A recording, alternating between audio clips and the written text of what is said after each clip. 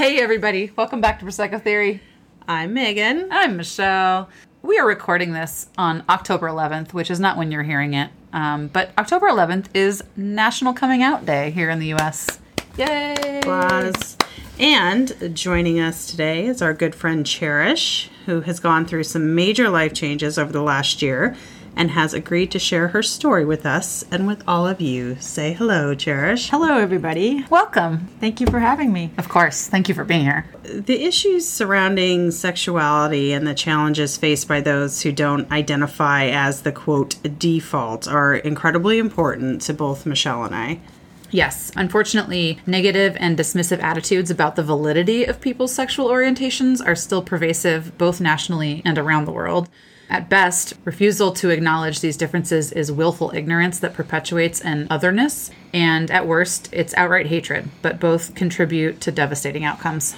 Yes, according to a June 2020 study published by the Public Library of Science, sexual identity is a significant risk factor for triggering symptoms of depression, as well as for suicide attempts in lesbian, gay, and bisexual population compared to the heterosexual population. Homosexual and bisexual participants reported suicidal attempts 27 and 6 times more often than did heterosexual respondents, respectively. The more that we can all empathize with other people's situations and hardships, the more accepting and inclusive our world will be. Empathy begins with being able to put yourself in someone else's shoes. If their experience is far outside your own, that becomes more difficult to do. But it is very often the groups whose experiences are furthest from the mainstream who need the most empathy and who have the most to lose in its absence. That being said, Cherish, put us in your shoes. Please, let the world know. We would like to hear your story, starting wherever you want to start. Okay, thank you, Michelle and Megan. I didn't know today was National Coming Out Day, so it's appropriate Because you're new. Yes. So I really feeling very comfortable and proud to share my story with the listeners. And really my story is about one of a journey of not knowing, a journey of feeling internal shame, a journey of not being in an environment to know and to discover what my sexual orientation was, and a story of it's okay to change. And over time, people can change as their lives develop and as they get more comfortable. So I was married and with men most of my life. I was married for 16 years, have 2 children, very beautiful children. But most of my life have been with men.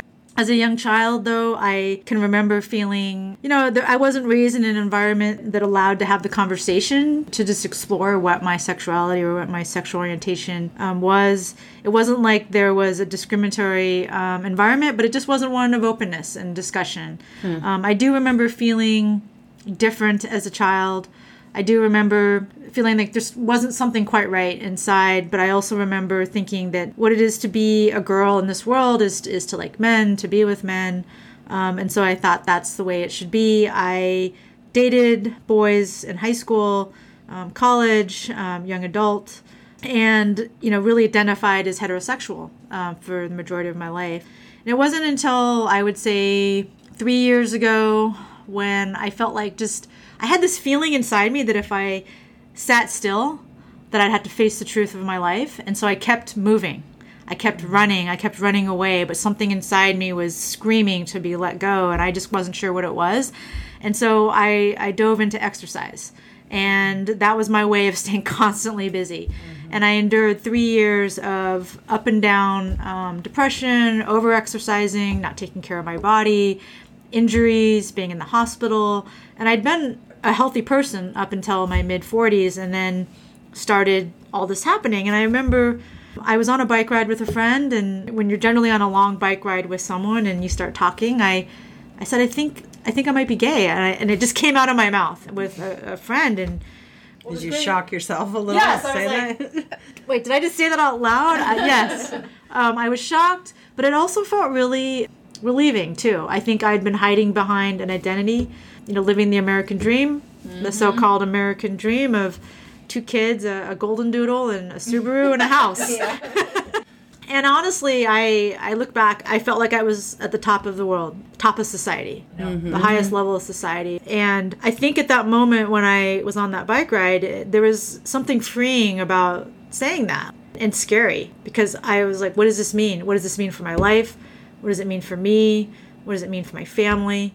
So I kind of stuffed it. I kind of hid it away, and for 3 years, I just continued to avoid it. It was right there, like I said. And then after enduring, you talked about the increased risk of depression and suicide for LGBTQ people, I felt like there's a stigma in society, and especially for my story of being heterosexual for the vast majority of my life, and then all of a sudden in my mid-40s going, whoa.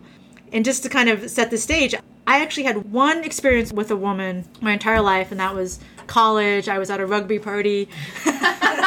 So stereotypical. But I was at a party, and I ended up making out with a woman, and that was my first and only experience. And then I kind of just was like, whoa, went on with life. And Did you just kind of chalk it up to experimentation? And yeah, and I was really curious. I was attracted to this woman. It was kind of spur of the moment, but I remember feeling very scared. Like, what does that mean? And I remember being... Because you're out of your lane, right? I mean, it sounds like you put tremendous pressure on yourself to live that expected life that doesn't have any, like, shame or stigma associated with it. And so it was out of the lane of what you were supposed to do. Absolutely. I mean, like I said, I didn't grow up in an environment that was open, but I didn't grow up in an environment that was closed. So it was just... Unsaid. It was an unspoken thing that, girls like boys, boys like girls. You grow up, you go to college, you get married, you have children. Mm-hmm. You get that golden doodle. You get the golden doodle and the white picket fence and 2.5 kids and the career. So I have had this deep fear of what is this truth for me? And I think I've run away from it. And then last July, I decided enough. And I kind of knew in my heart what the truth was, and the truth was that I was not heterosexual, that I was gay, I was a lesbian, and I found a therapist. I found a queer therapist to work with. I specifically sought her out. I wanted someone that could understand what I was going through. Saw her through the summer, and then about a year ago, I came out to my husband. And the interesting thing about it is I debated whether I should go test the theory, go out and be with a woman before I told him. But my marriage was one of trust, and I also just trusted myself and trusted what was inside me. And I've learned a lot about trust what's inside you. Yeah. And what was inside me was that this is my truth. And so I came out to him.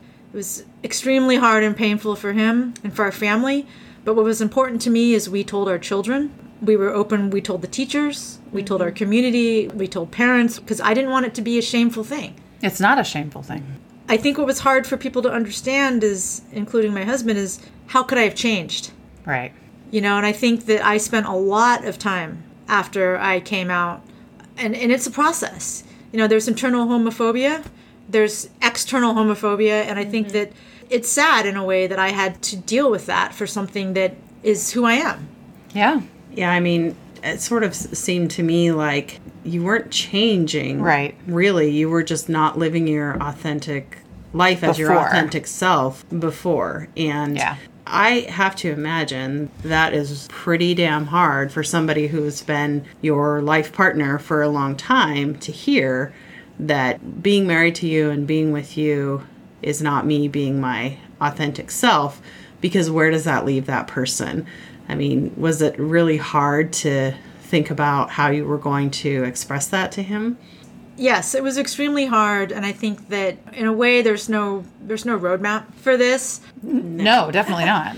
I think the end result, the truest part of this was just to be authentic with him. And I believe that at the time that we were married and that we formed a partnership together, it was true. It was true love there. And I would imagine that a lot of people go through different journeys, and it's a journey for me of, like you said, it was there all along. It was just, was the environment, was I ready for it, was the cultivation there? I don't believe that anything that happened in my life prior to coming out was a lie or wasn't true. And that's really hard for my former partner to understand, is that it was authentic at the time. Yeah. Well, we, in doing some reading on this subject, found a lot of information that talks about the separation of sexual feeling from romantic feeling. Mm-hmm. So you can feel romantic love for somebody that you're not naturally sexually attracted to. And I mean, I'm not saying anything to speak to what your sex life was or anything like that, but I do believe that even after you determined that your sexual orientation was different than you'd allowed yourself to believe, that doesn't change the fact that you had a romantic love for your spouse and the father of your children. And, a lot of people say that when they get divorced from somebody they've been married to for a long time, that they will always love that person in a way. It's sort of like how when somebody is transgender, what gender they identify with is separate from what gender they're sexually attracted to. Yep. That was something that I had to read about to understand years ago as well. Just because they identify as a different gender than what they were born with, that has nothing to do with the gender that they're sexually attracted to. And so they could be female that transitions to male, but is still attracted to males like they would be if they were a heterosexual female. So they're not mutually exclusive. And romantic love can be two different things too. Yeah, and I think that's true. I think it's hard for the person on the other side to understand this. But I feel so free and joy, and everyone deserves to feel free and joy. And in a way, it's sad that whatever environment I was raised in, whatever I felt not free to express my sexual orientation, not free to be who I am. And I'll tell you, after living that way for 45 years and to be coming out last year, and it still was a process. Today, it's a year later, the incredible joy of being able to be true to who I am is amazing. It's been a journey, and it's a story that, one, I believe that people can change if they want, right? And two, that sometimes these things are embedded in us, and we don't discover them until the time is right. I don't regret. I have 2 wonderful children. I have a great former partner. I don't regret my journey. I think sometimes I have sadness when I think about the frustration, the depression, the confusing sexual experiences with men. I internalize that as I'm bad, I should be enjoying this, what's wrong with me? I internalize that. And I can imagine that a lot of LGBTQ people internalize a lot of that as negativity. Mm-hmm. For me, I've learned that it's not negative.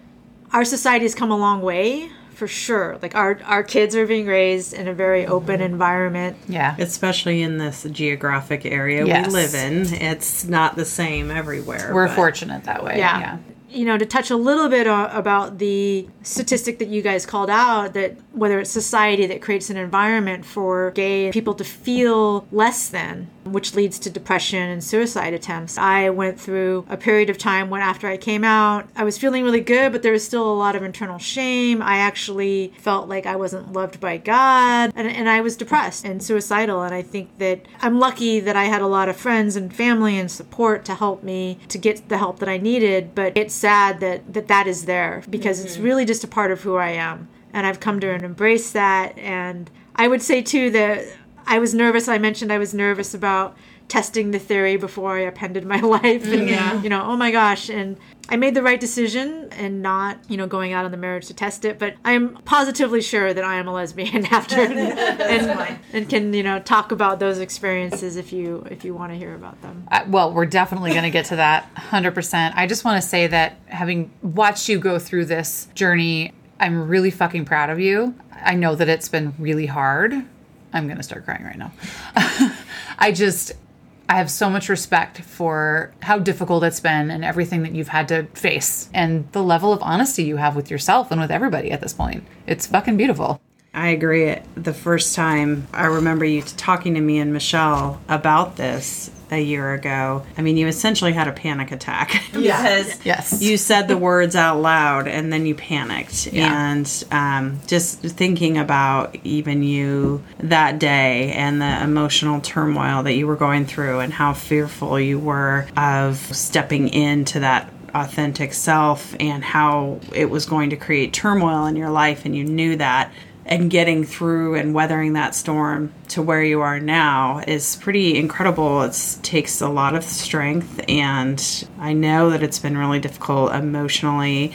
I think it's amazing how honest you and your former partner. It's funny to say that because we totally know him, but I think it's amazing how you both have been so honest with your kids. I think it's amazing how he has supported you and the kids through this. I mean, of course, it's not a storybook perfect scenario all the way through, but I mean, there are just so many people that go through such a more difficult time. It's really been amazing and eye-opening to watch. So that being said, I do have one more question for you, because you've talked about growing up in an environment where it was just unspoken but known that you were supposed to grow up and marry a man and, you know, do all the expected Traditional. things. Yeah. How was it for you when you spoke to your family about this? Were you more nervous than telling friends, and how did they react? I was nervous, and so my dad's not alive. I had a very close relationship with him and wish that he was alive, that I could share this with him. My family, I was nervous and scared, but my family's been really accepting, so I feel lucky in that. I have 3 brothers, and my mom, you know, they said they accepted me, they loved me. I have a feeling that my mom and dad knew. You know, and I can't ask my dad now. My mom, I don't know. I just had this weird feeling that maybe she knew, but because they were very traditional in raising us, they just didn't talk. I want to say that they didn't like create an environment one way or another. Right. Whether it was my parents or society. I grew up in Alaska. It was More of a conservative very state, conservative yes. state. Yeah. So I've tried to think a lot about the past and history of like, were there signs? Could it have been different? And I guess in a way I've kind of stopped, because it's too late, you know? Well, you can what if that stuff to death, right? Yeah. But it doesn't change the journey that you've already gone on. Yeah, instead I focused on my 2 kids. I focused on making sure that they understand that whether or not they like girls, whether or not they like boys, whether or not they're non-conform, whatever they are, whatever they want to be, I tried to focus on that. And in my community, and trying to be loving and accepting of, you know, of all people, and trying to challenge the terms and the stereotypes that we lay forth for our children. Like girls can do this, boys can, you know. I've tried to just make my way and making sure that my children understand that whatever orientation is fine. You know, it's not one way or another. Don't perpetuate that traditional narrative. Yeah, there's no shame around it, is basically the message. So my kids are 12 and 9, and they haven't skipped a beat, really, when I told them. They were like, some very interesting, my 9-year-old her view is a little, just more of a naive young child view of like, you know, can dad turn into a girl? You know, those types You're of like, things. oh, honey, it would have been so much easier. Yeah, I'm like, that's a whole nother topic. The biggest reason why I really wanted to be upfront with them, and we told them right away, the reason why we were separating, and then it was okay. Mom wants to be with a woman and feels like she needs to be with a woman. They kind of looked at me and we cried together as a family, and ultimately they say now, it's so interesting is, you know, I told them that I was coming over here to do the podcast, and they were like, what are you going to talk about? And I'm like, well, I'm going to talk about coming out and my sexual orientation. And they were like, oh, that's great. You know, so That's telling. The kids are going to save us all. Yeah. exactly. Seriously. Okay, so I want to take this back about 70 years real quick, because this shit is not new. Absolutely not. No. To say I want to take it back 70 years and say it's not new, that's a disservice to the probably millions of people that came before that. The concept of labeling people's sexuality as being homosexual, bisexual, heterosexual is newer, but the experience of identifying as one of those things is not. I mean, this is something that has always taken place as long as humans were around. It was just more hidden and less discussed historically, Right. because of that shame and stereotypical component we previously discussed. So there are a few people I'll just mention that were either gay or bisexual. Most of the people on this list are bisexual, that are famous historical figures that might be surprising. So just for a little perspective, we've got Michelangelo, Virginia Woolf, Walt Whitman, Oscar Wilde, Greta Garbo, Malcolm X, Eleanor Roosevelt, and a whole bunch of other people who we have since learned had relationships with both men and women, or members of the same sex.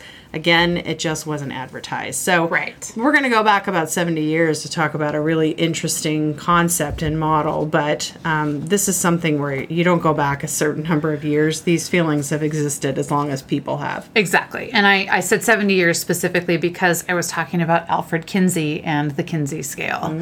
Now, some of you may have seen a few years back, there was a movie that came out. I think it was just called Kinsey. I actually have not seen it, but I haven't seen it either. I've done but some. I kind of want to now. Oh, absolutely. I've done some reading about Alfred Kinsey. He is known as the father of the sexual revolution. He published... Get it, Daddy. Get it, Daddy. In 1948, he published Sexual Behavior in the Human Male, and 5 years later, in 53, he published Sexual Behavior in the Human Female. And he developed a scale known as the Kinsey scale, used in research to describe a person's sexual orientation based on their reported experiences and feelings at a given time, because it's not always consistent across time. Which Now, is a point that Cherish already made. Absolutely. This scale ranges from 0, meaning exclusively heterosexual, to 6, meaning exclusively homosexual. But it does allow for an additional classification, X, which indicates, quote, no socio-sexual contacts or reactions. So first of all, can we all just try to real quick place ourselves on that scale? Well, you need to tell us what the scale is first. So again, 0 is exclusively heterosexual. 3 would be equally hetero and homosexual. So the stereotypical definition of bisexual. And then 6 would be exclusively homosexual. I would put myself at a 1, which is predominantly heterosexual, only incidentally homosexual. Where would you be, Megan? Let's see. I would put myself at a 2, predominantly heterosexual, but more than incidentally homosexual. I would agree with that for you. Those are stories for another podcast. Yep. All right, Cherish. I'm curious. Now that I'm looking at the scale, I would probably put myself at a 5 or 6 at this point in time. Sure. Okay. Yeah. Predominantly homosexual, only incidentally heterosexual, mostly because I was in a heterosexual relationship for so long. But today, I would say I am exclusively homosexual. You're a firm 6. Yes. You're not interested in dating or having sexual experiences with men. You're firmly in the camp with women. Yeah, okay. So I have no desire to be in a sexual relationship with men. So I wouldn't consider myself bisexual. Okay. I think it's really important to note that this scale, Alfred Kinsey created this scale to demonstrate that sexuality is not binary, but instead is fluid and can change over time. And something that he wrote was, quote, and he says males here, but I think that was probably from the first publication, which was Sexual Behavior in the Human Male. I think it applies to everybody. Males do not represent two discrete populations, heterosexual and homosexual. The world is not to be divided into sheep and goats. It is a fundamental of taxonomy that nature rarely deals with discrete categories. The living world is a continuum in each and every one of its aspects. That's kind of our motto, right? Right. We always say that on every episode, that everything is a continuum. Everything is a spectrum. Everything from sexuality to gender identity to how drunk you are. It's all a spectrum. Absolutely. It was groundbreaking work at the time he was doing it because, again, it's not like it had never existed before, but people didn't really talk about it. The Kinsey scale is credited as one of the first attempts to acknowledge diversity and fluidity of human sexual behavior, and it was the first truly wide-scale public discussion of human sexuality. It challenged traditional heteronormative behaviors and attitudes, and it debunked much of the stigma around homosexuality. I thought it was interesting how he doesn't like the term bisexual unless you're using that term to actually describe somebody who is born with both male and female organs. He doesn't think that you are heterosexual, homosexual, or bisexual. He thinks, there's varying degrees of all of that. So he prefers not to use that word at all, even though it's a word that's still commonly used in society today. So he was thinking of that more as a biological sex, physical sex. Right.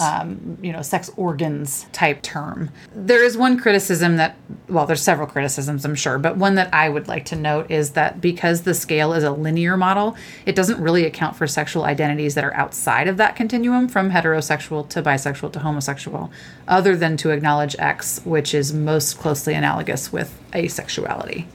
Okay, so let's say that you are a female who primarily dates men, but you see an actress or even somebody at a bar or something, and you're like, wow, that chick is really hot. Where does that put you on the Kinsey scale? Like, if you're able to see and acknowledge other of your same gender, and you think that they're attractive or sexy, I mean, does that put you somewhere else on the Kinsey scale? Maybe that puts you at a 1, like where I am. I don't know. What do you think, Cheris? I don't think it's on this Kinsey scale necessarily, because isn't that the definition of someone who's attracted to the person rather than the gender, whether or not they're female or male?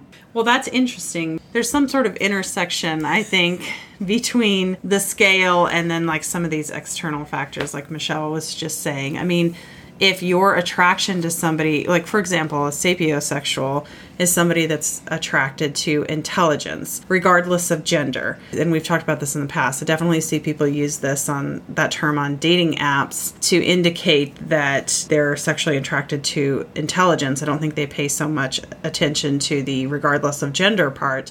But I suppose you could figure out where you lie just in terms of raw sexual attraction to another human being on the scale, and then use one of those terms to identify yourself. But I do think that would be hard. Like you said, like if you're pansexual or sapiosexual, then maybe you could be anywhere on the scale depending on the person. I think that the scale is limiting, like I said, because it's linear, and there are so many things that fall outside of that particular line. Do you guys know Gilbert, the author Gilbert? Are you talking about Elizabeth Gilbert? Yeah, Elizabeth Gilbert. Eat, Pray, Love? Yes. Oh. Who was identified as a heterosexual, but she fell in love with a woman. So I guess as I'm getting, new to the game in terms of the culture, the LGBTQ community and culture, what I'm finding is that it's fluid and it's flexible. Right. And that I've met people that are non-conforming. Mm-hmm. They don't identify as liking men or women. They identify as liking someone's personality, whether or not their genitalia or their sexual attraction.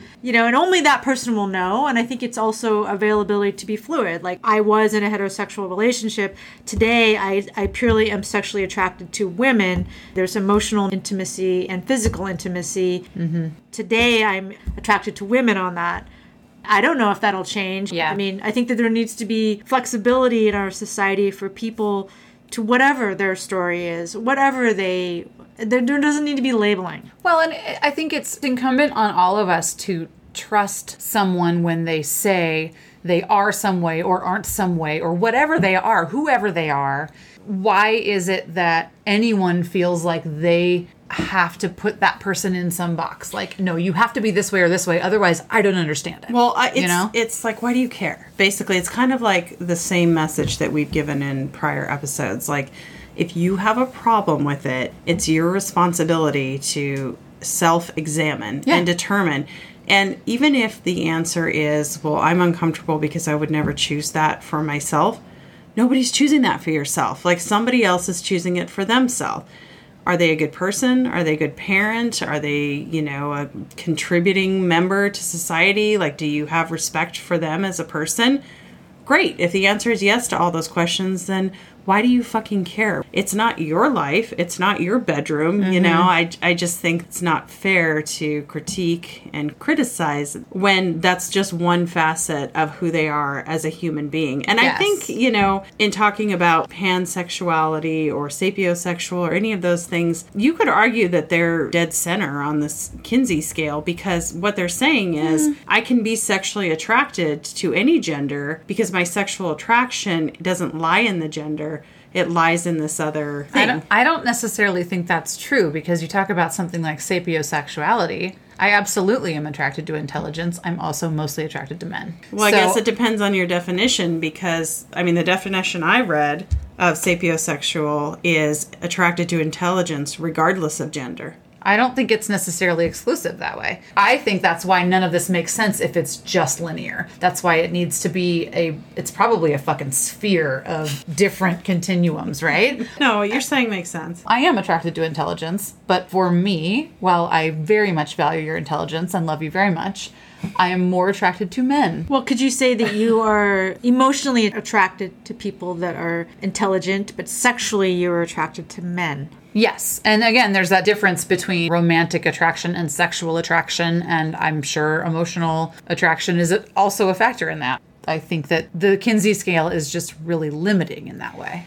Just to kind of relate it to my experience, the kind of what I've gone through, I am sexually attracted to women and have had amazing sexual interactions with women. We'll get to that. Okay, thanks, Michelle.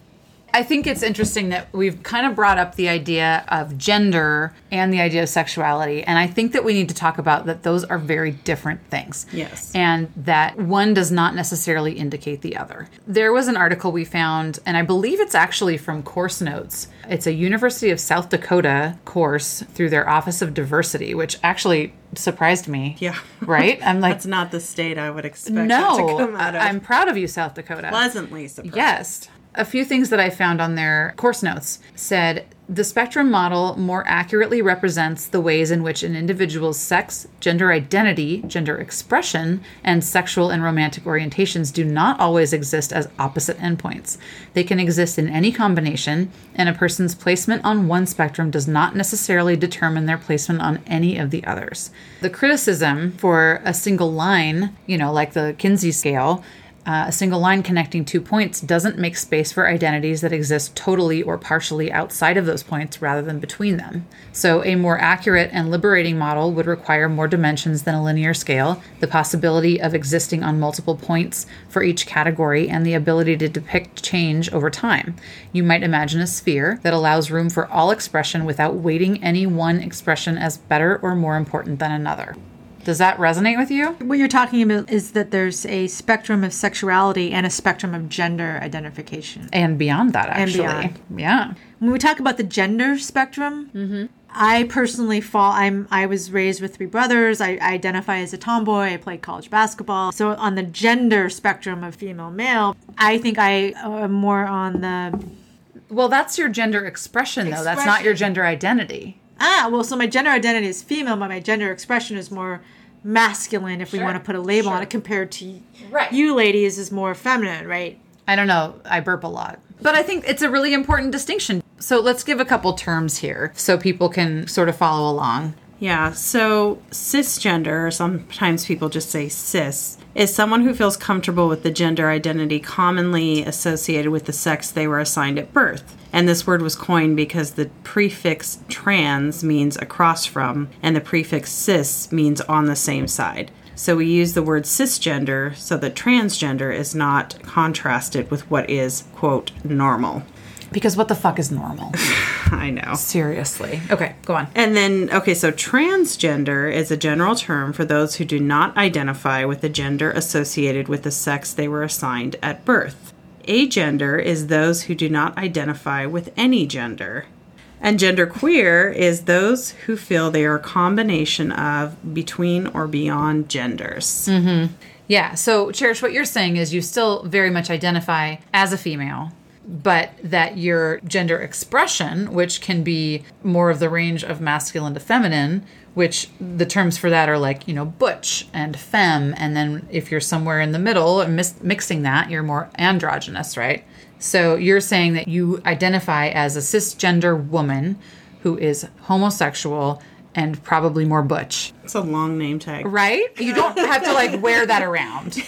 Yes. So I would say a cisgender, which means I like being a female. I was born a female. That feels right for you. That feels right for me. I'm a homosexual because I'm attracted to other women.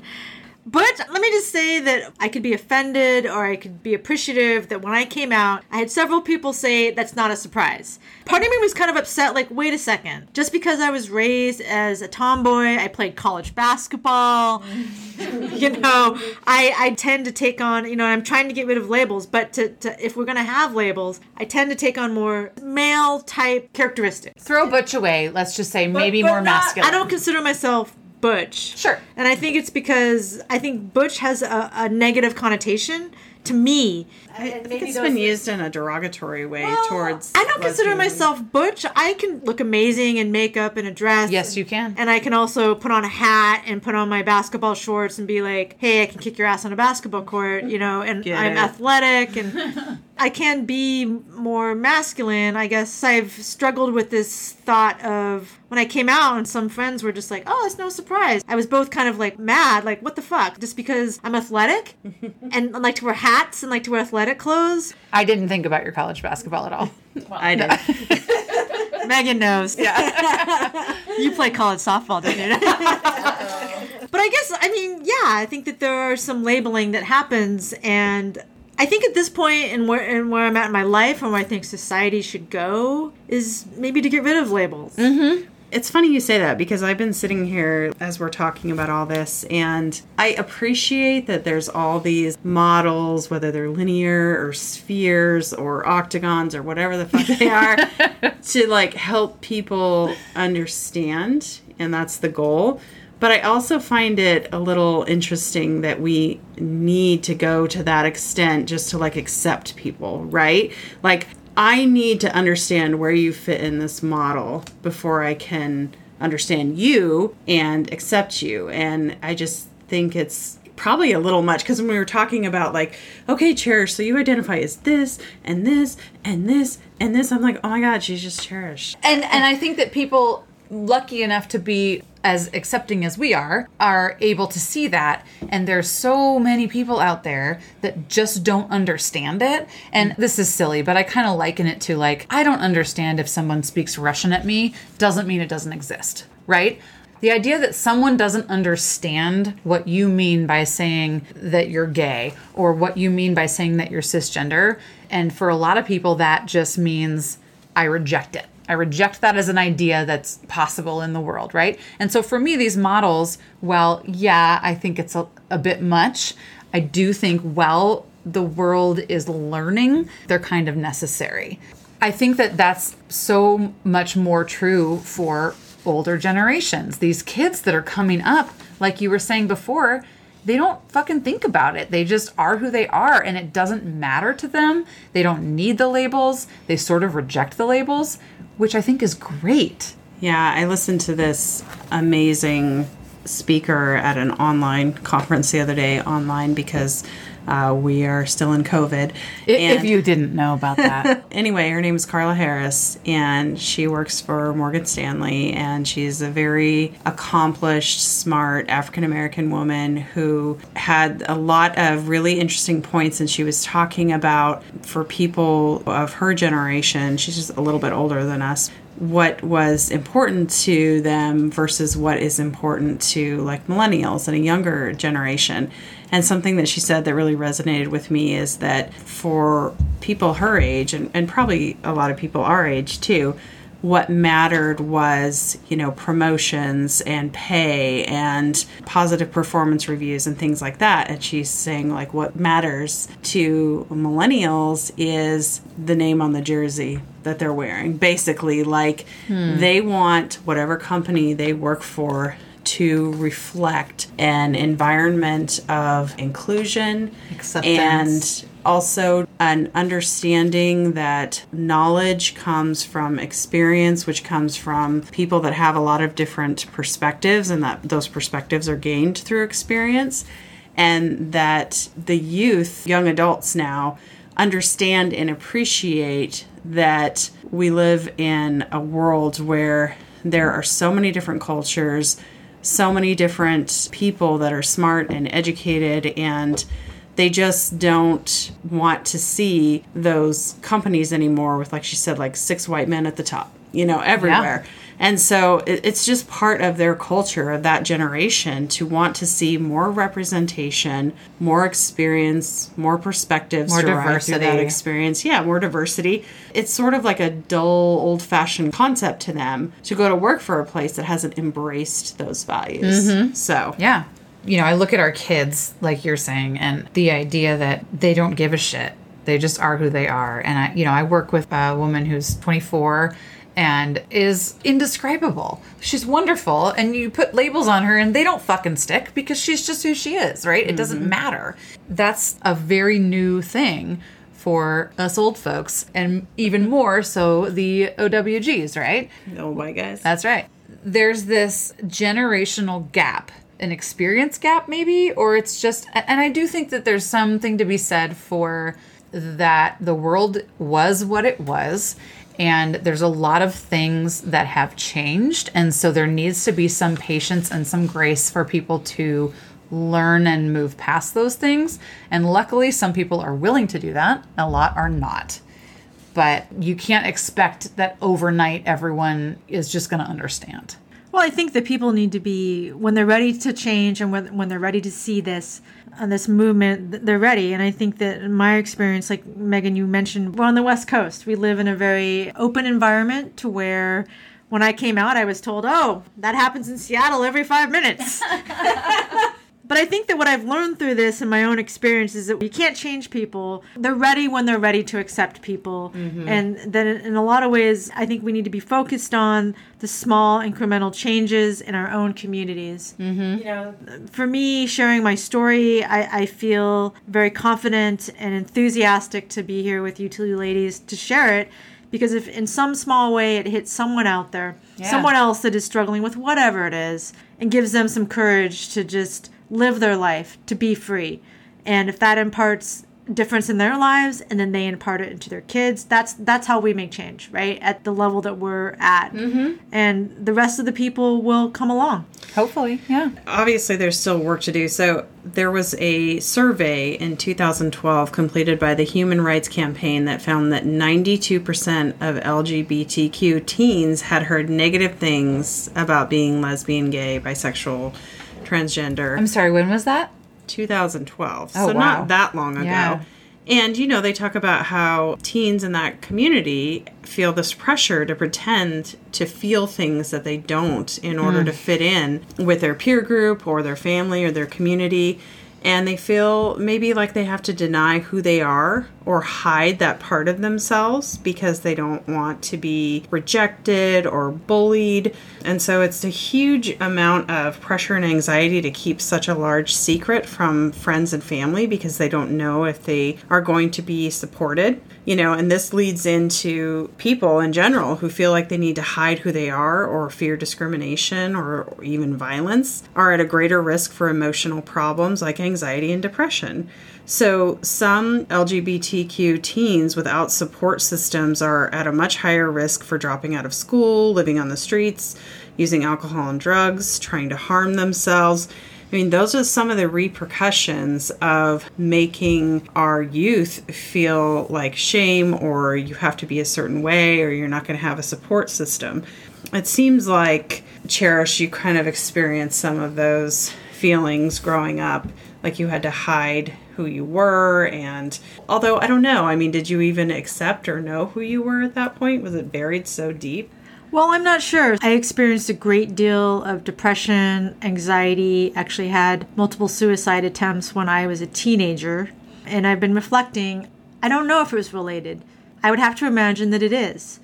When you've got something deep inside you, and when you feel that society is against you, when you feel that you are less than a human, when you feel that that it's not supposed to be, that self-hatred, I can only imagine, for me as a teenager, that was very much present. I'm not sure, though. But all I know is the facts that I did have multiple suicide attempts as a teenager. I wasn't sure what it was around. I didn't feel comfortable in my own skin. Could things have been different for me if there was an environment of inclusion, an environment of asking the questions about your sexual orientation? Those questions weren't asked back then. Well, and imagine the repercussions. One of the things that we mentioned on a prior episode, just in passing, but that I want to talk about a little bit more in detail, is conversion therapy, which is often referred to as reparative therapy. And that's the practice aimed at changing an individual's sexual orientation or gender identity. And there's a really good website called thetrevorproject.com that I got some information from. It says conversion therapists use a variety of shaming, emotionally traumatic, or physically painful stimuli to make their victims associate those stimuli with their LGBTQ identities. So we're talking about... God. You know, it can be individual therapy, or they even have like conversion camps where adults, guardians, parents will send children to in an effort to try to change their sexual orientation or gender identity. And so they intentionally shame or traumatize them or make them feel physical pain because they want them to associate those feelings with feeling whatever sexual orientation or gender identity that they think needs to be changed. So it also says conversion therapy is premised on the false notion that being LGBTQ is a mental illness that should be cured, despite all major medical associations' agreement that LGBTQ identities are a normal variant of human nature. In fact, the American Psychiatric Association determined that homosexuality was not a mental illness in 1973. 1973. They actually had to come out and say that. But that, I'm sorry, that was almost 50 years ago. I know. And we're still having this fucking conversation. True. It is I maddening. think it's a little, it is different, but we are still having it. And then the last thing I'll say is conversion therapy amplifies the shame and stigma so many LGBTQ young people already experience. Parents that send their child to a conversion therapy instill feelings of family rejection and disappointment and risk seriously impairing their relationship with their child. So, in talking about teens and young adults that already feel isolated and shameful and probably feel that way because of the environment that they grow up in, and then their parent or guardian catches wind of this and sends them to one of these conversion therapy camps or individual appointments, I mean, how fucking damaging is that? That something that they fundamentally cannot change, right, it's being further reiterated to them every time that this is something to be ashamed of. This is something to feel terrible about. I mean, I would be interested to know what the correlation of suicide attempts or depression is with children that are sent to these camps or subjected to this kind of therapy. I don't have any numbers, but I can tell you it's huge. You know, in my experience, the conversion therapy is predominantly from religious environments. Right. And it's actually outlawed in a lot of states now. There's like 20 states where it's not even legal to do conversion therapy anymore. I do have a religious background, and when I was in college, I was searching for some greater meaning in my life and became a born-again Christian. I went to a very conservative Christian university where they openly talked about it being a sin, being gay, bisexual, what have you. I sat through many sermons listening to people of authority, pastors, what have you, talk about being homosexual is a sin, that God does not love people that are homosexuals. It was an extreme example. For me to be in a university like that as a young adult, and then coming out and struggling with this later, I think it's extremely damaging. I think that leads to a lot of depression, a lot of suicidal thoughts. People that identify as LGBTQ are already considered a marginalized group of society, right? It just is. And to have this feeling of not being human, not being loved.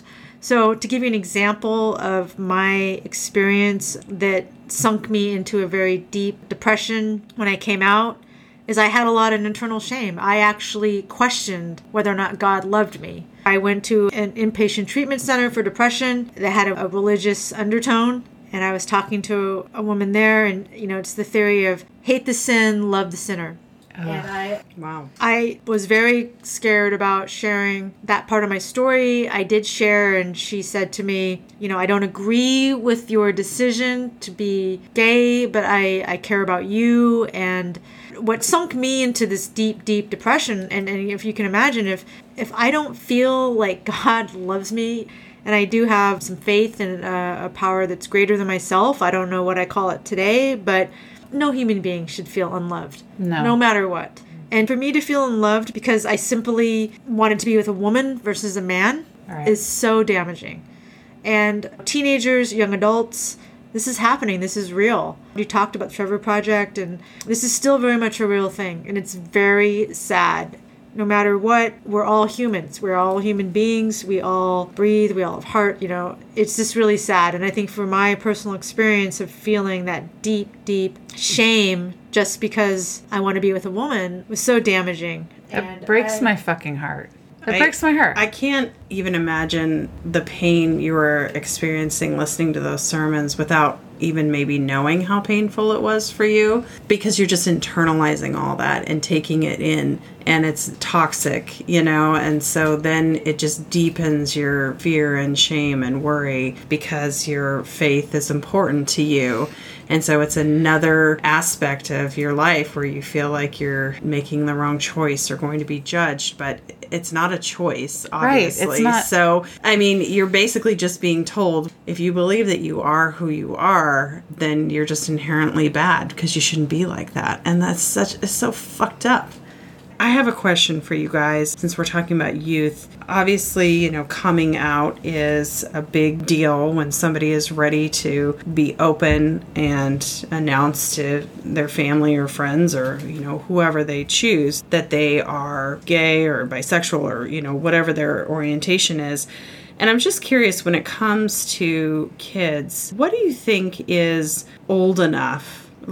So kids experiment, right? Especially around puberty. It's statistically shown that as kids are entering puberty and they're really curious about sex, they experiment and fantasize about members of both their sex and the opposite sex. And I'm just curious, what do you think is old enough for somebody to definitively say, I know that I'm gay, I know that I'm bisexual, I want to be authentic and live that life? What if, your child who's 5 tells you that? What if your child who's 10, who's 15?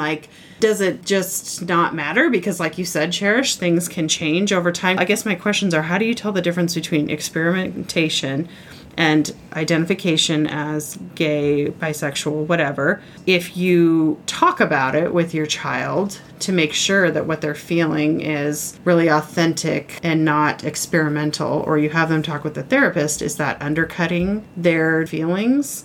I always wonder about that because I have some experience with a family member who is a young adult that is currently going through a transition. His parents have been amazing and supportive. I just wonder, do you have any insight about what's age appropriate? I think to separate the two between going through a conversion where you're physically changing your physical appearance versus this is what I am into today, I think there's a difference. My hope for my children is that no matter what age they are or what they're expressing, I just continue to love them and have an open environment. And also knowing that they can change. Right. Maybe it's experimentation. Maybe it's orientation. Does it matter? It doesn't matter. But when it comes to changing your body with surgery, with hormones, I think that's a different issue because those are children mature enough to understand the implications of what they're doing versus not changing their body and just expressing, I'm attracted to boys, I'm attracted to girls, I think I'm a boy, I think I'm a girl. Those are all just curiosity thoughts, which I think every human should go through. But when you start to physically have surgery and change, that's when I personally feel you need to be an adult, of age, at least 16. So we talk a lot about LGBTQ, and not everyone might know exactly what that acronym stands for. And it feels like it's fluid. It is. And changing. And in fact, now I believe the proper acronym is LGBTQIA+. Cherish, is that right?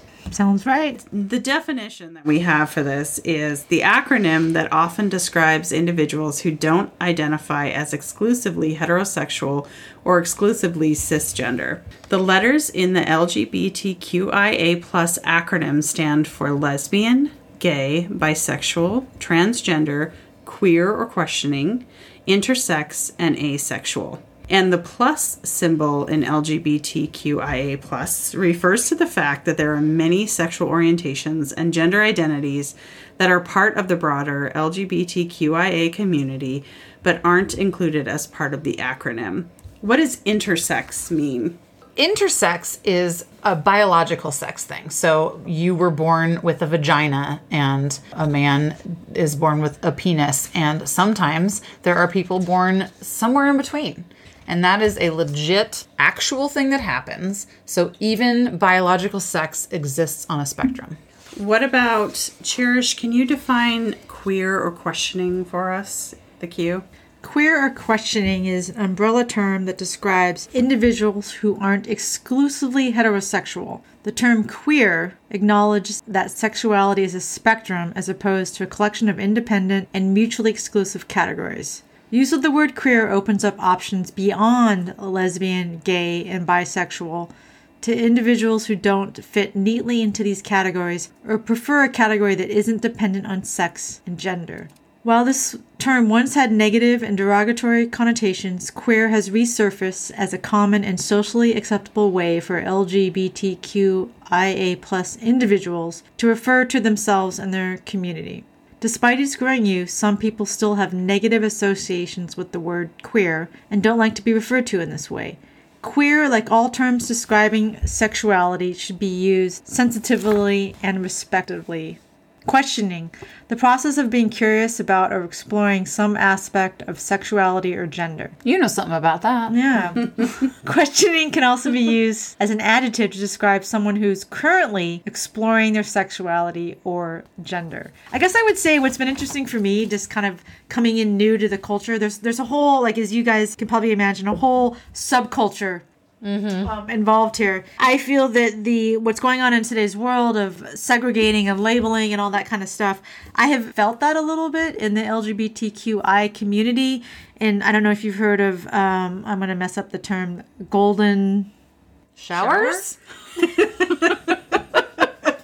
No? Oh, sorry. That's the only Gold Star. Gold Star. What does that mean? Gold Star lesbian is one who has never had an interaction with a penis. Oh. So what are you, like bronze? Yeah. But I think what's been interesting for me in coming out and determining, am I queer or am I lesbian? The terminology used to be like gay, lesbian, butch, like all the kind of the old school ways of lesbian women were butch women, you know, and I think there's a lot of stereotypes. Now you see that. What about lipstick lesbians? Lipstick femme lesbian? Yes. Mm-hmm. I mean, I think coming into this subculture, you know, in my mid 40s, it's been shocking, I think, because I'm like, whoa, I thought I was coming into an environment with less labeling. Right. Less discrimination. And what I'm finding is it's not the case. And so I think that my message or passion today would be why the labeling. Right. You know? It's kind of like what I was saying earlier. It's like there's so many labels that you have to pick. Like, well, I'm this and I'm this and I'm this and I'm this. And it's like everyone needs all those labels to understand you, I guess respect you, which is important, and respect your beliefs and orientation. But it's just like people always need someone to fit into a category, right? I'm probably not the best person to ask this, but for example, when I started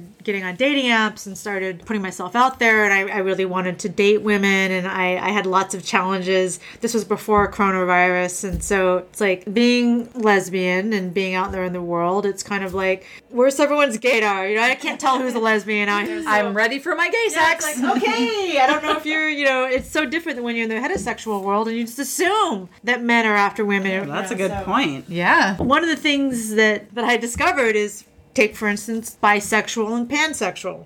Mm. So I was on these dating apps and I was like, this person identifies as bisexual. This person identifies as pansexual. I was utterly confused. So Google was my friend for a few months while I was on these dating apps. And near as I can tell, the difference between those two is because, you know, bisexual is you're into men or women. Mm-hmm. Pansexual is the broader definition. You're into men, women, non-conforming, trans. You know, all the things. All of things. Yeah. But I think for someone coming into it, I was like, I don't understand why you need a label for that. And isn't pansexual, like you can be sexually attracted to anyone in any of those categories, but your attraction is mainly rooted in like the personality of the person? I didn't understand how that's different than bisexual, honestly. I think the bisexuality exists more on that Kinsey scale, that linear spectrum, right? And pansexuality is taking into account that doesn't encompass everything. I've been telling Megan for so long to watch Schitt's Creek. Have you watched Schitt's Creek? No. Oh my God, Cherish, please. I'm starting on the L word. Well, that's perhaps more your speed at the moment, but Schitt's Creek is amazing. There's a key thing that I love that one of the main characters says. He's being questioned by a friend about his sexual orientation, and they've hooked up, and she's like, so I thought you were into red wine, but I like white wine. I'm probably getting this all backwards, but you also like white wine, but you also like red wine. And he straight up says, I like the wine, not the label. And I love that so much. Yeah, it's fucking great because the label only matters if you need to categorize, right? And some people need that to understand and to accept, to hopefully accept, right? But if you are open to any possibility, then you don't need those labels. Yeah, I agree. Since I've been on the dating scene, I've been on the dating apps and seen all the various different identifications, gender identifications, sex orientations. I've had to Google demisexual, pans, like lots of different words that mean I just lot of learned different, what demisexual a lot of was. different words. What is demisexual? On the asexual spectrum, this sexual orientation describes individuals who experience sexual attraction only under specific circumstances, such as after building a romantic or emotional relationship with a person. So that's not you. That's more you. Emotional intimacy. Closer to me. Yeah. But do you need emotional intimacy to have great sex? No. I am closer to that than she is, but umbrella, no. What do you think, Cherish? I guess I would say if we're gonna go down that road. Yeah, let's go down that road. Let's talk about sex. Let's talk about sex. Let's talk about sex, baby. Let's talk about you and the chicks. I think we need another glass of wine here. We can do that. I don't even know where to start. The amazing sex, immense joy of having sex, for me, with the right gender, has been tremendous. And it really has helped me feel alive, solidified. And it's a journey. It's a journey from feeling guilty about it because of the situation that I was in, but also feeling so alive and so authentic and so scared because female sex is vastly different, as you can imagine. Did you go through that full range of emotions the first time you had sex with a woman? You know what's interesting to me is I think I had a lot of fears, like, would I be good at it? Is this going to come natural to me? I would have the same fears. Yes. Would I be good at it? Would I be into it? Would I be cautious? The first time I had female sex, it was like natural. In fact, the person that I was with was like, she was like, you sure? I was like, yeah. You're like, Jesus, finally, it's about time. Let's go. But yeah, I think it came natural, and I think that there was a lot of interesting, to really get into the details, I had a lot of fears about what is it like to have oral sex with a woman? Do I like big breasts, small breasts? What am I into? Well, and real quick, you had a lot of ideas about what you were into before you had any of these experiences. I had a preconceived notion Right. about what I would be into. Yeah. As I'm, more than a year into this, I am really finding that I'm really open to exploring. Good. And that's the exciting part of it. And my fears about would I be good at female sex have really diminished. And would I be okay going down on a woman has diminished. Like, it's amazing, It's like I'm a natural. She's smiling Like, so can big. you describe? Women are really good. Yeah. Well, as a woman, you probably Women are really know good at more. oral About No, it's been extremely fun, and I think someone coming new into the community, I read a lot of articles about scissoring, fisting, strap-ons. Okay. One at a time, please. A lot of people think scissoring's not a real thing. Is it? I keep wondering, like, what is it about scissoring that could possibly be pleasurable? Clit on clit? Yeah. Rubbing your clit on someone else's clit? What? I feel like I need do you- more Michelle, specific attention to my clit than that. What do you mean? Like, I don't know. oh, well, can't help you then. Do you orgasm from just the penis inside you? No, I do not. See? Well, yeah, but Rubbing your clit on someone else's clit? Like clit on clit? Yes. okay, all It's right. amazing. I retract my. I like The clit on scissoring- clit versus Yeah. girl on girl. Girl. That's that's clit on clit. I think the scissoring also depends on, like, body types. Sure. Okay. 69. The dimensions have to Yes. be right. Right. Dimensions, Yes. body types, hips, how you're, all of that I've learned. Cherish is getting animated. Tell us what you learned. Now fisting. Yes. Well, tell everyone what fisting is. There's a fist up inside you.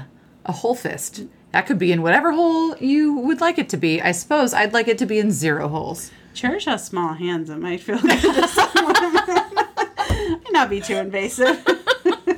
Cherish, have you fisted? You don't have to answer that. You know, when everything's at stake, I guess I feel that there's, you know, what I've noticed about, I mean, some very real, honest, truthful conversations about female and female sex and female and male sex that I would, one is, I think that, I mean, male sex is about the size of the, you know, what's the size of the penis, right? And it seems like, you know, but there's some stuff there, right? I mean, it's I look. It's more important to Megan than it is to me. Making me sound like such a bad person. No, there's nothing wrong with that. female sex, it doesn't matter. Oh, What is important then? What does matter? Skill level? Connection, yeah. feeling bodies together, lack of machismo of like, oh, I gotta like fuck you hard, you know, it's like, Thank you for the sound effects. I can't even describe it. It's like this, you know, when you're with a male, it's like there's this culture of men having Someone's in charge. someone needs to please, someone's in charge. Female, what I've noticed is, one, it's not, I mean, certainly having an orgasm is awesome, but there's not as much tied into your worth. You know, men are always like, did you have an orgasm? Were you pleased? Were you, you know, Yeah. women, it's really more about, I mean, I definitely have had conversations with like, did you have an orgasm? You know, but I don't feel like, oh, I didn't. Did you enjoy the experience? Yeah. And you can have multiple orgasms with females, and there's not that waiting period, and you could have sex for hours. What do you Well- mean? Like until they can get it up again? Yeah, you have to wait, you know. They can do other things while they're waiting to get it up She's again. like lifting her hand in a raising motion. I wish we had cameras for this podcast. By no means am I an expert yet. I mean, ask me in a year and We will. But We'll have you back once a year. Yeah, to we check might in. ask you on the podcast in a year. Personally, we're going to ask you like every month. That's Oh, yeah. true.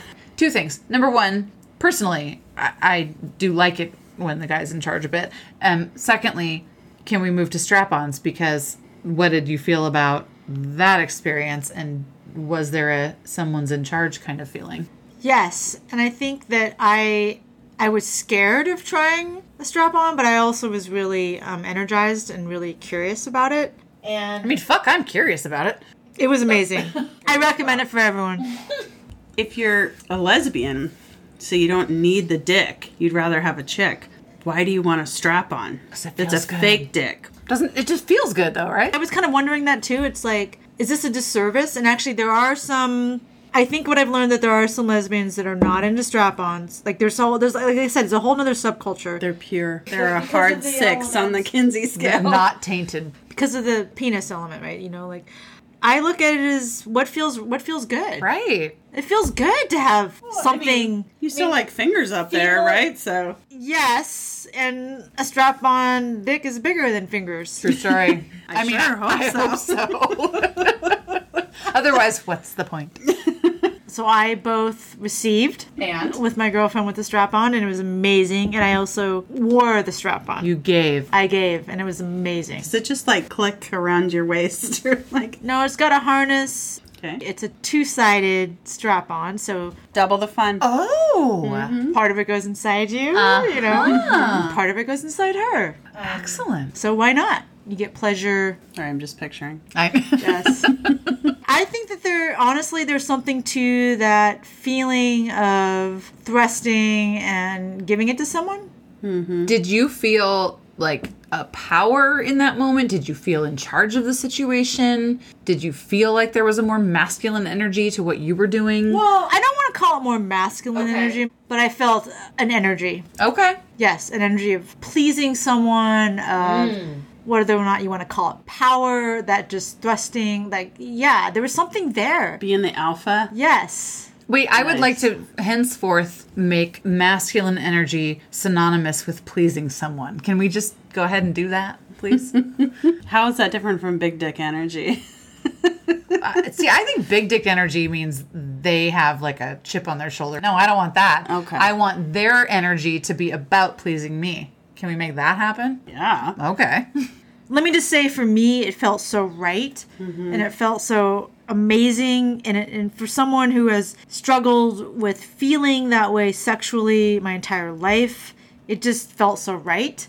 And for me, it didn't mean that I wanted a penis. Like, I very much love being a woman. I identify as a woman. But there is just something natural there for me. Could it be that you're just like a type A personality that it's just like, hey, I love to be in charge and I feel in charge and sexualized right now. And that combination is fucking great. I mean, it was a turn on. Let me tell you that. I mean, it was amazing. Let me just say it was amazing all around. As much fear that I had around it dissipated.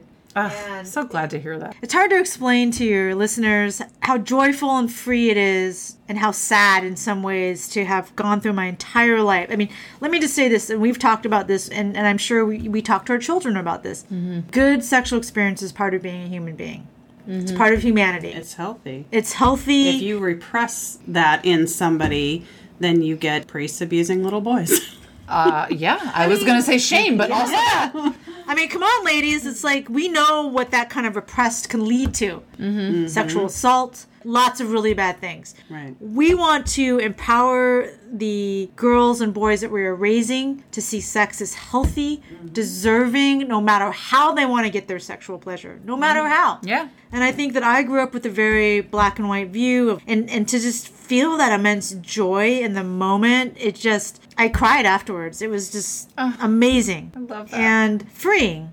You know, I'm 46. To wait that long in my life is sad. I want, if I can, help another listener, help our children, just feel that it's part of the human experience. It's like what we've said in prior episodes, that as a culture have traditionally talked with our children about sex in a fearful, negative way. It's been, you're going to get an STD, you're going to get HIV, you're going to get pregnant, you're going to get somebody pregnant, it's going to ruin your life, da, da, da. It's all like negative, fear. Instead of talking about being responsible and avoiding those things, but also like the joy and healthy experience that comes from it, which is really how you should talk to your kids so that they can have a healthy sex life without like shame or fear or a lot of the things that come out of just having negative, bad conversations and correlating it with bad, scary stuff. Yeah, people deserve to have good sexual energy in their lives. The whole experience has been amazing. And it's also feeling authentic and the fear that I had prior to that. And I do believe that the body keeps a score on trauma and denying yourself. And if someone out there has some feeling in their heart that they just don't want to reveal the truth to themselves because they're scared, I mean, it's all about the saying the truth will set you free. It's fucking hard. I went through a fucking nightmare of a year. Yeah. And I can remember being over here with you two ladies and just the love and support that I felt from you and being scared and not knowing to today and just being like, hell yeah. You're a different person. Yeah, it's just amazing. And I think that there's a lot of good things that have come out of going through hard things. And you ladies know it too, right? Yeah. Yep. Different hard things, but yeah. Different hard things. Yeah. Straighter, longer hard things? Stiffer. Well, Cherish, thank you so fucking much for being willing to do this and for talking with us and sharing your story with everybody. We love you so much and are so proud of you and can't wait to hear about all the strap-ons in the future.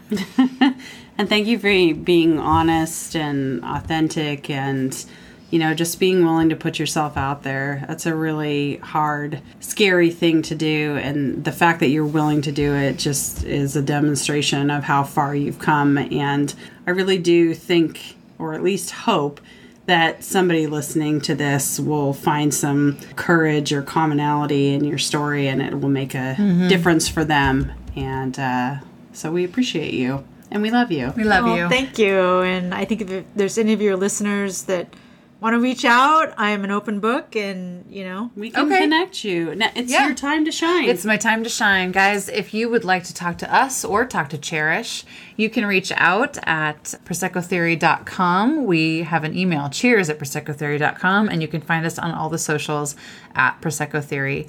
Please get in touch if you have questions, if you have stories. Well, let's just raise a glass one more time and say thank you, Cherish. We love you. Cheers. Cheers. Psychophilia.